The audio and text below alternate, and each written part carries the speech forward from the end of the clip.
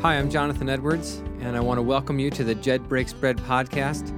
My goal in this podcast is to teach the truth of the Word of God and apply it to our lives, that our orthopraxy might be as good as our orthodoxy. May you be blessed. Hey, welcome back to the Jed Breaks Bread podcast. I'm excited to be with you today. I'm going to be doing something a little bit different than I normally do, in that I am going to be teaching somebody else's material. In this class that we've been teaching in our church on creation ordinance, I've been partnering with a young man named Daniel, and he is in seminary. He's getting ready to graduate, and he taught a couple of these lessons on the ordinance of dominion. And I tried to talk him to come on here, but he was a little bit reluctant. And I said, "Oh, I'll just go ahead and take your material. I'll go ahead and I'll teach it, but I'm giving you the credit, okay?" And I would like to someday have him on for an interview, and it'd be great to interview him and talk to him about some of his life and study experiences. But that would be a future episode. Anyhow, I want to also ask you to just excuse me. I sound a little bit funny today. I've got the sniffles. I've had a cold about 2 weeks ago, and I just can't seem to get over the sinus drainage and all that. So it's kind of gross. I hate it, but just bear with me. We're going to do the best that we can to make it through this episode. All right. Without further ado, we are going to be looking today at the creation ordinance of dominion. The creation ordinance of dominion. Now, what is this creation ordinance? Let's actually start by going to the text of Scripture. We always want to take what we learn and what we study from the Bible. All right, this is not something that we invented. It's not something that we thought up ourselves. It's from the Bible. So in the Bible, Genesis chapter 1, we read the creation account, and in verses 26 through 28, and actually a little bit into 29, all right, we find God's creation of male and female.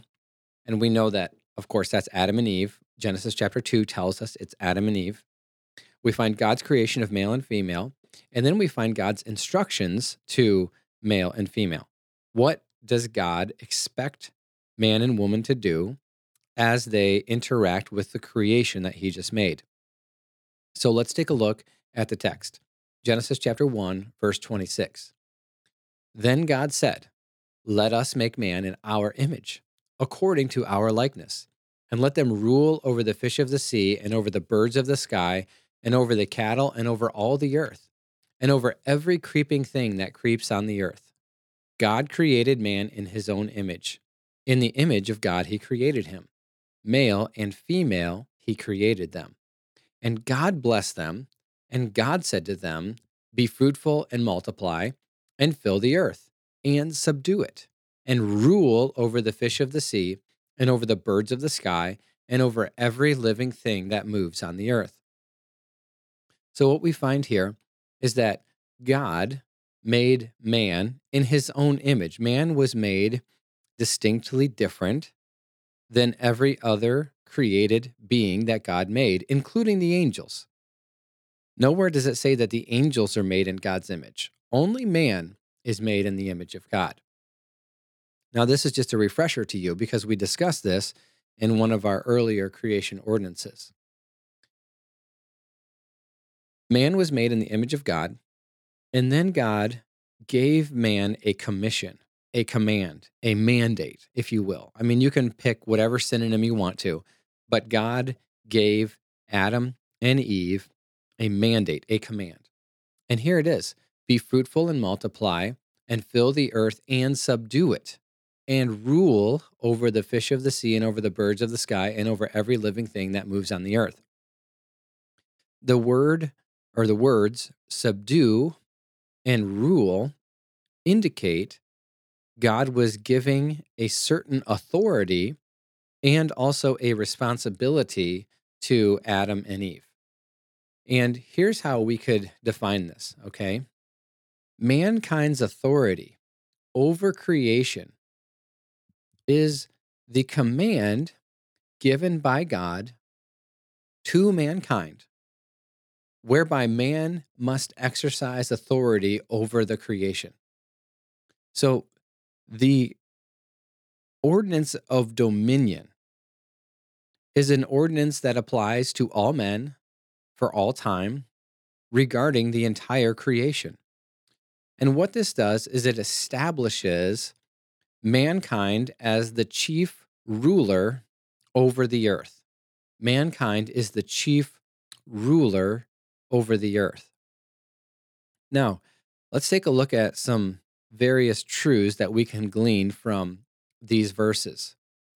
We see, first of all, that mankind is part of the created order, but he is different from the rest of creation. And we notice that by noticing that man was created in the image of God, not from, not in the way that any of the other animals or plants or living beings were created. So, first of all, man is different. Man is to be like God. Being made in the image of God means that you're like God in some way. And God Himself has authority, God Himself has dominion, and God decided to bestow some dominion, some authority to mankind to exercise over the creation. So we can conclude, secondly, that it is God's will for man to have authority over all creation. It's God's will for this to happen.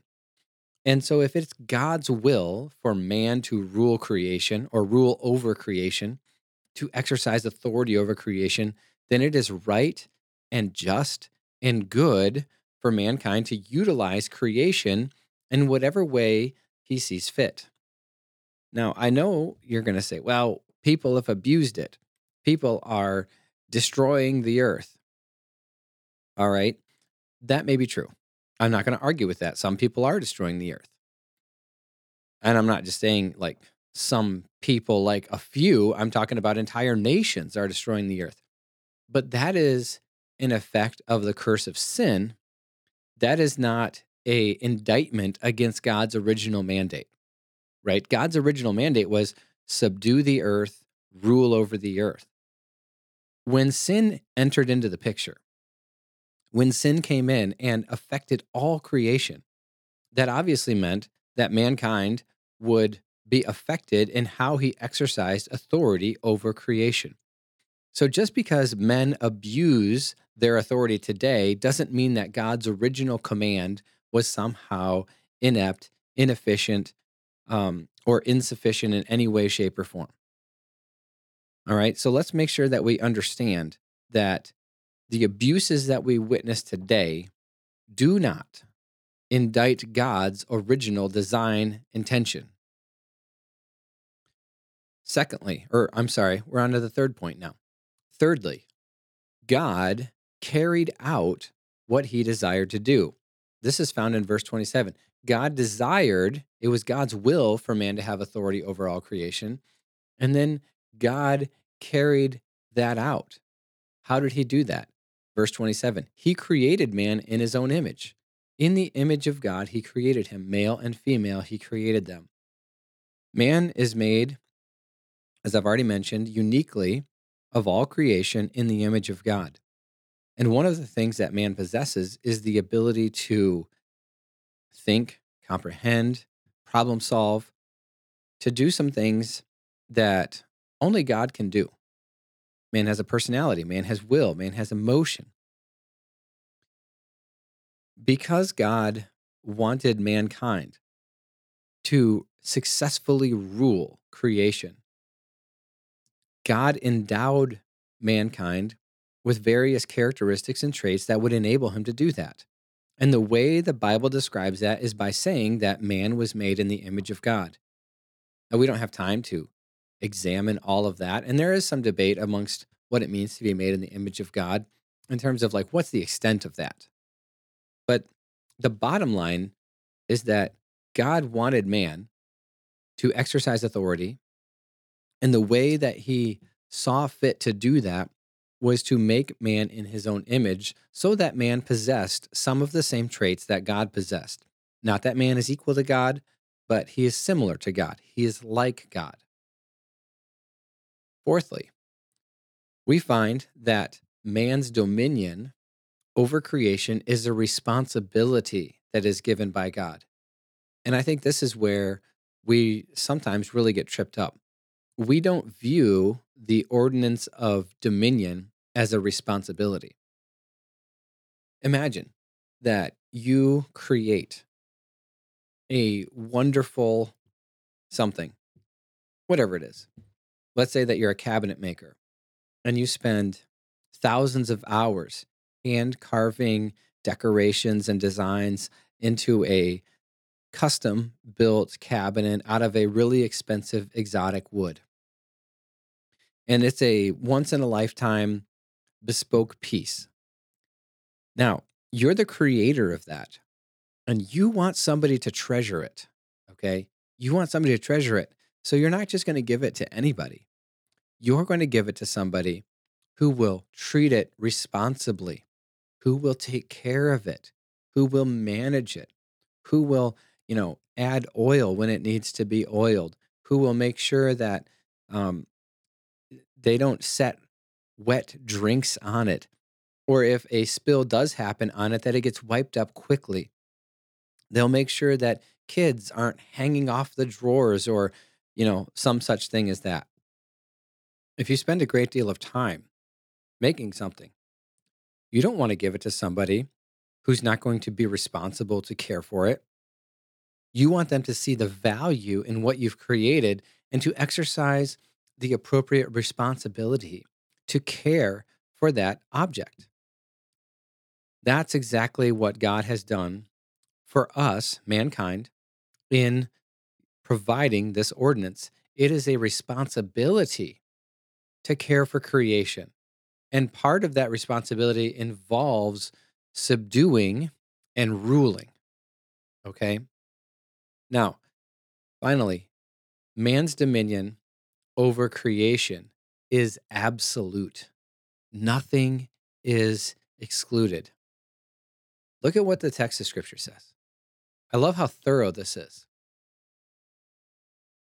Be fruitful and multiply, fill the earth and subdue it. What are you subduing? The earth. What are earthly things? What are earthly things? Like the plants, okay? Plants, the waters, the land. Fill the earth and subdue it. So anything that is earthy is to be subdued for the benefit of mankind and to the glory of God. Also, you are to rule over the fish of the sea. All right. So you're ruling over all aquatic life, over the birds of the air. Okay.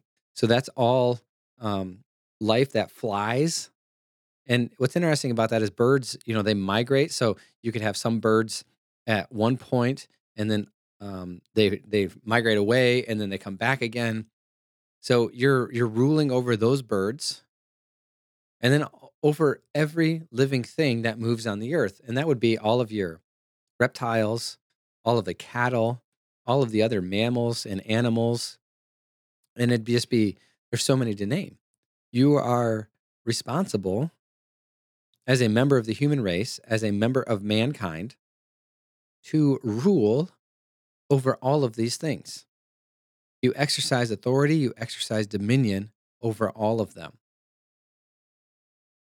Now, let's take a look at what these words mean because we need to understand what rule and subdue mean so that we practice this dominion or we practice this ordinance appropriately. Let's begin with the word rule. This is also, or it could also be translated have dominion or exercise dominion. And that's where the name, the ordinance of dominion comes from. This particular word is found in over 100 passages or 100 places in the Old Testament. And what it basically means is the right of a superior to rule over an inferior. And it's typically referring to like kings over people. It does refer to God's rule over creation. It also refers to the sun and the moon ruling over the other luminaries in the night sky. And so it's easy for us to all of a sudden create sinful power dynamic when we think of superior, inferior. But what we are really trying to understand here, and what I think is being communicated, is that there are different, what we would call vice regions of authority. There is the supreme authority, that's God Himself. And then there are lesser authorities who have been selected and chosen by God to govern in His place, to govern in His stead, various aspects of creation. And I'm actually going to talk about this further in the next lesson. But this word rule, okay, just talks about having power and exercising authority over something else. And when it is used in Genesis 1:26 through 28 regarding mankind and creation, all it is doing is showing that there is a authority structure that is put in place by God, that man is the top, if you will, superior, and creation is the inferior. This doesn't have to do with worth. It doesn't have to do with value. It doesn't mean that one is less than another. It has to do with order of authority and responsibility to carry out instructions. Mankind has a responsibility to carry out instructions regarding creation. Creation has no responsibility to carry out instructions regarding mankind. All right, so that's what we're dealing with the word rule. Now, let's take a look for a moment at the word subdue. The best understanding of the word subdue is that it means to bring something under control. To bring something under control. And this makes a lot of sense, right? If man is to have control, or if he is to have authority, then he needs to be able to bring things under his control. He's going to be able to bring fish under his control, the birds and all the animals and all the plants. He's going to be able to bring it under control. This gives man the right and the authority to do things like manage cattle, manage agriculture, chop down certain trees so that you can grow certain crops, and do all sorts of other things like that. You are bringing creation under control. And think about it, under the perfect conditions in the Garden of Eden, there probably wasn't a lot of out of controlness that was going on. However, if Adam and Eve wanted to um, farm, if they wanted to exercise work and authority, they had the right, because God said so, to cut down certain trees to make a house if they wanted to, or clear a patch of ground for a garden, or whatever it is that they wanted to do. The word subdue means to bring under control. And they would have brought fish, birds, cattle, everything under control. There's a phrase that we use to describe that. It's not really that common anymore because we don't live in an agricultural society, but it's animal husbandry. Okay, animal husbandry is the science or the practice of bringing animals under the control of human beings so that those animals can be used profitably by human beings. Okay, so here are the two words, rule and subdue. And those are the words that God uses to give dominion, or those are the words that help define what it means to have dominion over the creation. All right, well, we're going to quit this lesson right here. And I'm going to, in the next episode, talk about the spheres of authority that God has granted. So we're going to move from just the basic understanding of God has given man dominion over creation to the various spheres of authority that mankind has within the creation. All right. So look forward to that in a future episode. All right. I hope that this blessed you. I hope that it challenged your thinking. And may God bless you as you seek to practice His truth in your daily life.